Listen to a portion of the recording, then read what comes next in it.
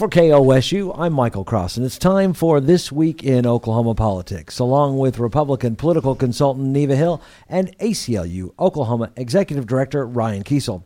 We are now just a week away from early voting in the 2018 general election. Yay! And for the past few weeks, we've been going over the state questions facing voters. The final one for us is State Question 801, allowing schools to spend the building fund portions of their collected property taxes on any other operational expenses. Ryan, will this give more money to schools for the classrooms? Well, it absolutely won't. It won't increase the amount of money coming into schools because, I mean, if you look at every county and state school district around the state, the maximum that they can have is the maximum amount of ad valorem or property tax that they can assess is already being assessed. So this won't increase the amount of money coming into your local school district.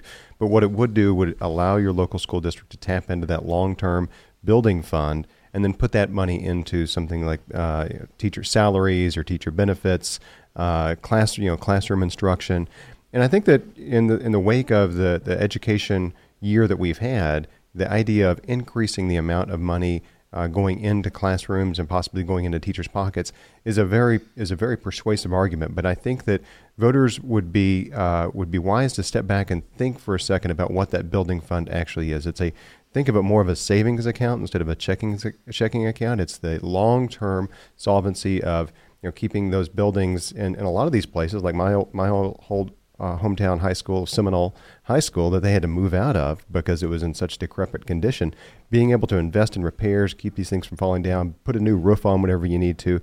If those funds are suddenly up for grabs for teacher pay raises, I think local school districts are going to have a hard time hanging on to that money for whenever they need to make investments in buildings. And also, of course, they go out for the bonds. They tell people, hey, we're going to build this for a gym. But if then they turn around and use it for pay raises, that might not be quite the same thing. Well, again, it's about local control and giving them the flexibility to do what they need in their particular district. I think Senator Bice, who was one of the co-authors of the bill, I mean, she always uses I think a very good illustration about this. She says if a school district gets $1 million in their building and maintenance fund and they only need $900,000, that $100,000 then could be utilized for some other classroom need, a science lab equipment, whatever it might be. So again, it brings that flexibility back to the local district, how they manage, how they use those funds. So I think this argument that somehow people are going to, we shouldn't do this because people will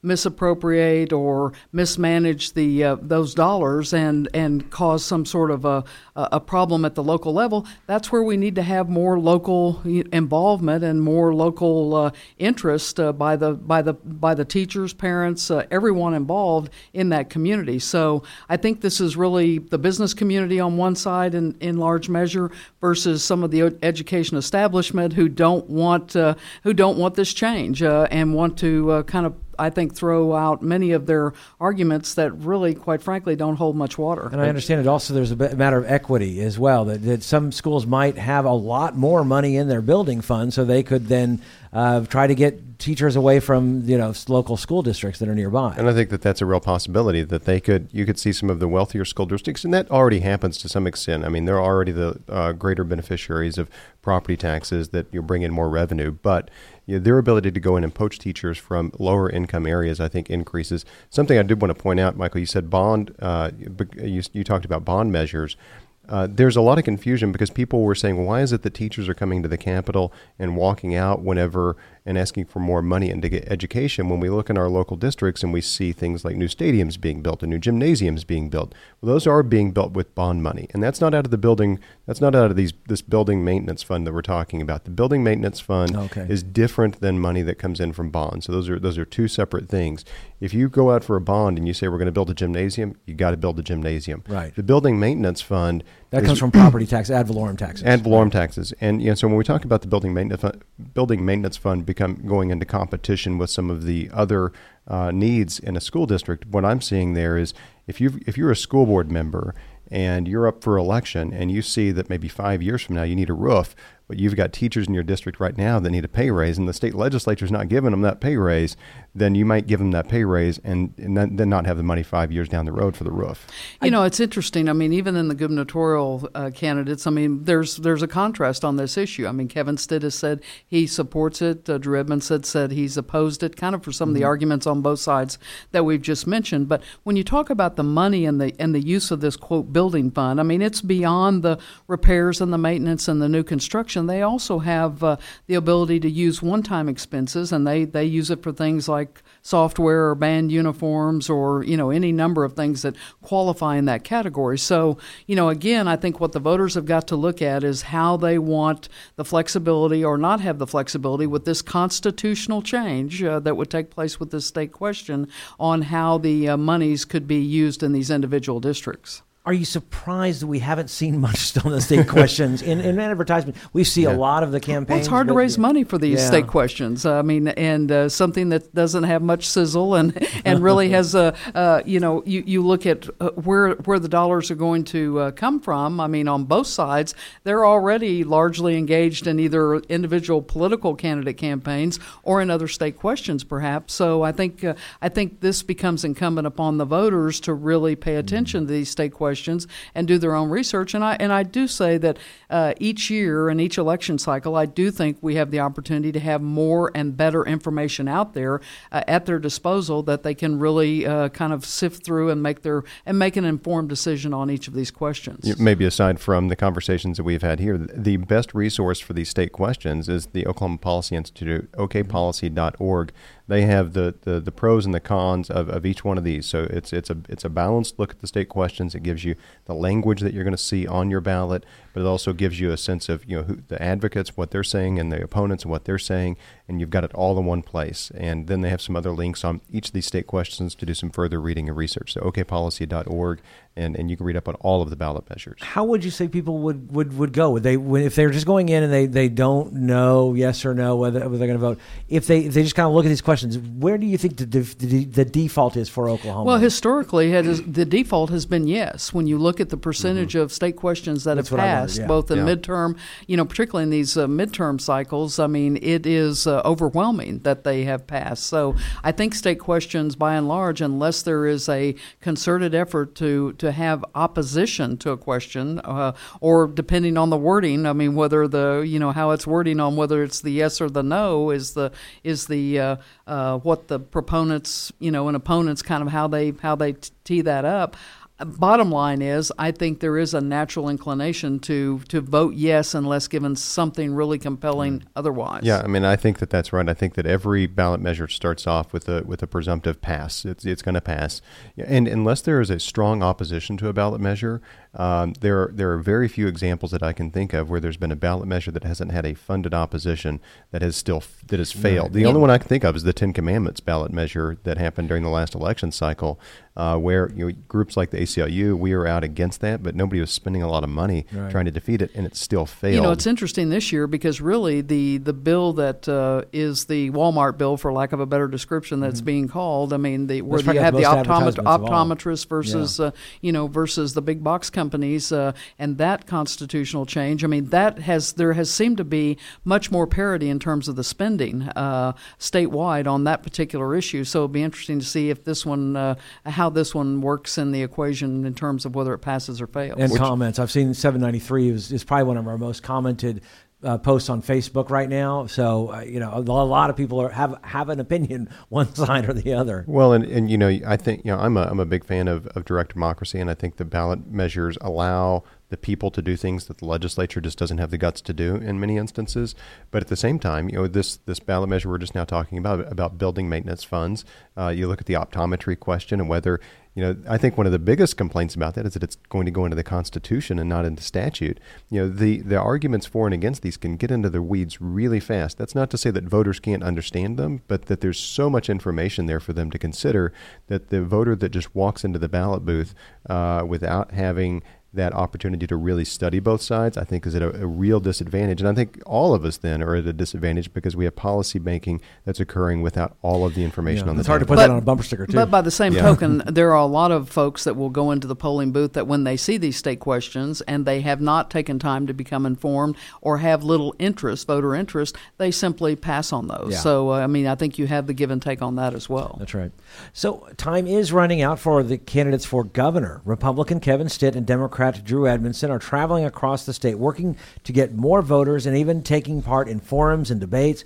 Neva, how would you rate this race and the last-minute push by candidates? Well, it's been a very competitive race like we've talked about all along. I will say that of the published polls that are out there, and we get into this final sprint, we see a lot of information coming out. Sometimes the campaigns themselves putting the information out, sometimes just interested groups that are polling and tracking. And the spread right now appears anywhere from 3 to 8 points with Kevin Stitt leading. Since the primary, I've yet to see a published poll out there that shows Drew Edmondson with a lead. So, at this point, I think the competition is still fierce, and I think that we can expect it to be a fast and furious finish. But all of the advantages seem to be trending toward the Republican in this race. What do you think Drew Edmondson has to do, except for hope for something to happen, but for him to proactively do? I think that he's doing everything that he can. Neva talks about published polls. I've seen some internal numbers that suggest that Drew Edmondson and Kevin Stitt are tied at this point in the game, and I think that it is really it's a much more competitive gubernatorial race than we've seen in quite a while in the state of Oklahoma. And I do think that as a Republican, Stitt has a generic advantage there, just as a Republican on the ballot in Oklahoma. But everything that Drew could do right now, he's doing. I think he's, we saw it in some of the forums. He's becoming, very aggressive in pointing out that Kevin Stitt says he wants to put more money in education, but at the same time has no plan to add revenue to the state of Oklahoma, and that his idea that we can create money out of nothing is just a fairy tale. When we look at hospital closures, one of the most recent ones in Wilburton, my wife's hometown, and Drew Edmondson out reminding voters that the decision to not accept Medicaid expansion funding in the state of Oklahoma, a purely political decision, was one of the most disastrous and consequential decisions made by any governor in the history of Oklahoma, and Kevin Stitt won't do anything different. And I think that, Drew Edmondson has to make this case to the people of Oklahoma that if they are not satisfied with the last 8 years, that they shouldn't expect anything different from Kevin Stitt. Kevin Stitt wants to make a case otherwise, but he can't name a single instance in which he would be different than Mary Fallin. And what does Stitt need to do to make sure that he wins this? I think Stitt is maintaining basically the same style of campaign and taking his message to the people that he's done from day one, and it's basically the outsider versus the insider message. Here's someone he's running against who's been in political life for many, many years, attorney general, district attorney for a couple of decades.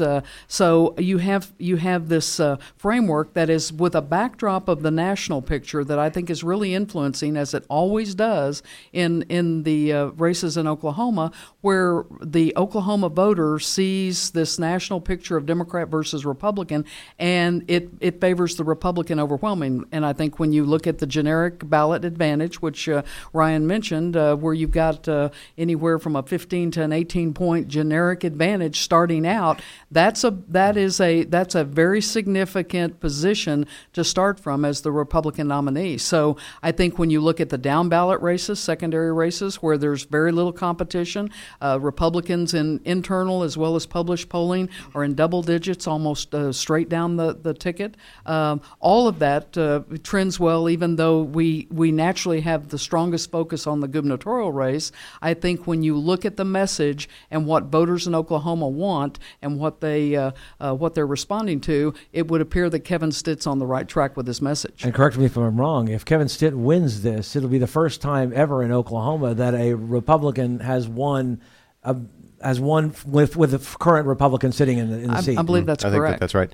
It's I know that Kevin Stitt doesn't want anything to do with Governor Fallin, and has distanced himself from her as much as he can, even though there's not a lot of daylight between the two of them on positions, and has refused her endorsement, said he didn't seek it. Mary Fallin did for Kevin Stitt the one thing that I think is probably making this race as tight as it is right now. And she set State Question 788 for that June primary ballot, the medical marijuana referendum. Right now, Neva talked about there's not a lot of excitement on the down ballot races. The state questions that we have right now, while they're incredibly important, they're not drawing a lot of people to the polls.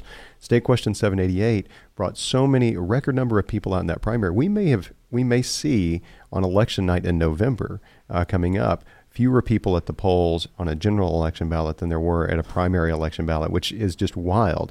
And if she had set that for that November election ballot, I've got to think that the voters that showed up in June, if they were guaranteed to show up in November, that generic ballot favorability that Stitt's walking into this with would just be erased. But currently, they probably don't want the voters that would show up for the state for that state question 788. Well, and I think that if those folks, if a large measure of those first-time new voters that showed up at state question 788, if they'll show up in November and remind not just the gubernatorial candidates but the state legislators, hey, we're still here, we're watching you, we want good implementation, which we've seen so far, but we're still out there. Certainly, I think that could of a surprise. tip the scale in favor of Drew Edmondson. I think when you also factor in the straight party voting element to this equation, it has been overwhelmingly trending for Republican straight party voting by Republicans as well as Democrats. So, again, that's a factor that I think bodes well for the Republicans. Which, back when I was in the state legislature, I ran a bill to eliminate straight party voting. And the biggest opposition to that were my Democratic county party officials. And I said, we should get rid of this. And, here we are. See, listen. Democrats didn't like it all those years when they were dominating in the numbers. They were still winning them then. And I said, well, let's get rid of it while it's good, guys. Right. There are also statewide races as well as in the House and Senate. So I was hoping to talk about any other elections which have your attention. Ryan, let's start with you. Any races you think we should be watching for? Yeah, I think the most exciting race, aside from the gubernatorial race right now, the most exciting race in the state of Oklahoma is the 5th District race for Congress, Kendra Horn versus Steve Russell. This is a race that has national attention, could have national implications. I think that Kendra Horn, she's going to make history on election night. Whether she wins, which if she does, she'll be the first Democrat to hold that seat since the 1970s. If she doesn't win, I think that she's going to get to at least within 5 points of Steve Russell, which will make her one of the most competitive and successful Democratic candidates in that race. And we'll send a signal that moving forward, that maybe in 2 years from now, 4 years from now, that seat is going to be competitive, and it's likely that the Republican stronghold on congressional districts in the state of Oklahoma is close to coming to an end. So Kendra Horn, Steve Russell, I think that she's got a real shot of winning that. If she wins, then the turnout model, I think, then would suggest that the voters that she's bringing to the polls in the 5th District could have a huge impact on Drew Edmondson's ability to win on election night as well. Yeah, and that could also matter for the down ballot too, is if you get a lot of people from Oklahoma County voting for Drew Edmondson, that could help as well. Neva, is there something you're watching? Well, absolutely. I mean, I would agree that CD5 is definitely the race to watch. It's the most competitive congressional race in some time, and I think while several weeks back we would see a lot of polling and indicators that it was a very tight race. Again, I think much like the gubernatorial race, I think that we can see both of these expand almost in parallel sequence. So I think the question will be the margin, and whether it's 5 points or 10 points, or whatever that spread is, will be largely dictated by how Republicans and Democrats come out, and it is a big question mark. We always have lower voter participation in these midterm elections, and I think intensity has a lot to do with it, and the ground game. So I think both sides have to really marshal their forces, and I do believe in the 5th Congressional District that the impact in terms of the legislative races is more significant than probably anywhere else in the state, because we have seen some very competitive House and Senate seats in the metropolitan area, more so than in the Tulsa area or other parts of the state. So this will be kind of the focus, I think, on election night in terms of where the trends are and whether they're really continuing down this road to be much more competitive in the metropolitan area, or whether we see a swing back to a much more dominated Republican Republican night. Yeah, I saw a Muskogee story in the paper about the Muskogee Democrats trying to take back that position, and it could be November 6th could be a very. Well, it's always day. about turnout, and yeah. I mean, people hear that and over and over again, and kind of tune it out. But at the end of it, the surprises in any election season is about turnout and intensity, and we're seeing that at the national level. Where months back, I mean, there was this basic narrative that the Republicans would, in all likelihood, lose the House, could lose the Senate. Now it looks like Republicans will pick up 3 or 4 or 5 Senate seats, and very competitive, and seats that were really in question in the congressional races are now back either competitive or Republicans back in the lead. So again, it's this national versus localized election season, and for that, Republicans in Oklahoma have always done very well when it's been a night like that. And if Kendra Horn wins on election night, look for her, a member of Congress from Oklahoma, to become one of the most recognizable names in national politics. It would be a big national story without Sure, question. Yeah. An article in Sunday's Oklahoman shows a battle between outgoing Governor Mary Fallin and current State Superintendent Joy Hoffmeister. This stems from an executive order last year requiring the Board of Education to provide a list of all school districts which spend less than 60% of budget on instruction. To which Hoffmeister replied, she doesn't work for Governor Fallin. Neva, were you surprised by this? I wasn't really surprised. I think that there's a little bit of posturing going on here. I mean, it always helps if you're on the ballot versus someone who's not, that you want to make sure that your folks, particularly in the education community, think that you're not just being the hard partisan that just has the R next to your name and you're just kind of going down the road that way, but are really engaged with the folks that in large measure are the ones that care most about that position, the education community. So, the give and take on the actual exchange, I mean, this is something that's been out there for months. I mean, the deadline was September 1 that came and went, that got no got no response. Too. I mean, when you have the legal counsel from the State Board of Education basically telling that board that, look, don't do this for X, Y, and Z reasons, and all of the questions that were raised that kind of stalled it out. I think the bigger takeaway for me is that these are the very issues that I think we will continue to see the next legislature really key in on and address in a much more significant way. Ryan. Well, and I think that we talked about Mary Fallin giving gifts to statewide candidates on the ballot. What a great gift to give to Joy Hoffmeister so that she can stand up to a sitting governor, has this great line of, I don't care about party, I'll stand up for education regardless of whether it's a Democrat or a Republican. I mean, it's just magnificent for her. She looks like this true statesman and guardian of education in the state of Oklahoma. And so after the November 7th, she needs to send Mary Fallin a thank you note. Well, there's some if you want to call them conspiracy theorists in Republican circles who would suggest that this was all orchestrated and Sure. It was really an effort, with all of the parties somewhat engaged to make sure that this had the intended effect that clearly we're talking about right now. It got what it did, especially when you think about her predecessor, there were concerns that she was too much close to Fallin, that she was basically doing what Fallin asked her to do, especially when they fired the board and all that kind of stuff. So it kind of showed her separation from that. And it's interesting.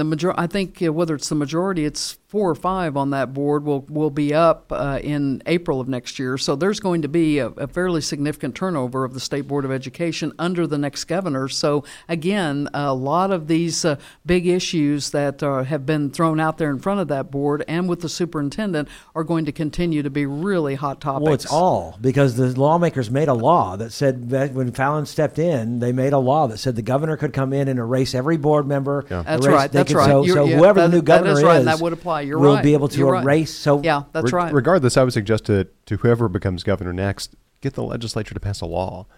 Give them some legislative authority for this executive order. I think that the Education Department's general counsel has some good points about the limits of the power of the executive to reach into to an agency and command them to do something without any sort of legislative authority. Well, there was actually an interim study, wasn't there, Yeah. that really very much mirrored what was in this executive order. So again, there is a lot of this conversation and fact-finding on this information already out there. And it all seems to be a fight about nothing because, as it was pointed out in the story in the Oklahoman, all of the numbers that would come out of the school districts right now that we're looking at come pre this last legislative session's budget agreement that infused hundreds of millions of dollars into education. So the budgets are going to be outdated. The numbers aren't going to necessarily be all that relevant. So it is a fight about nothing.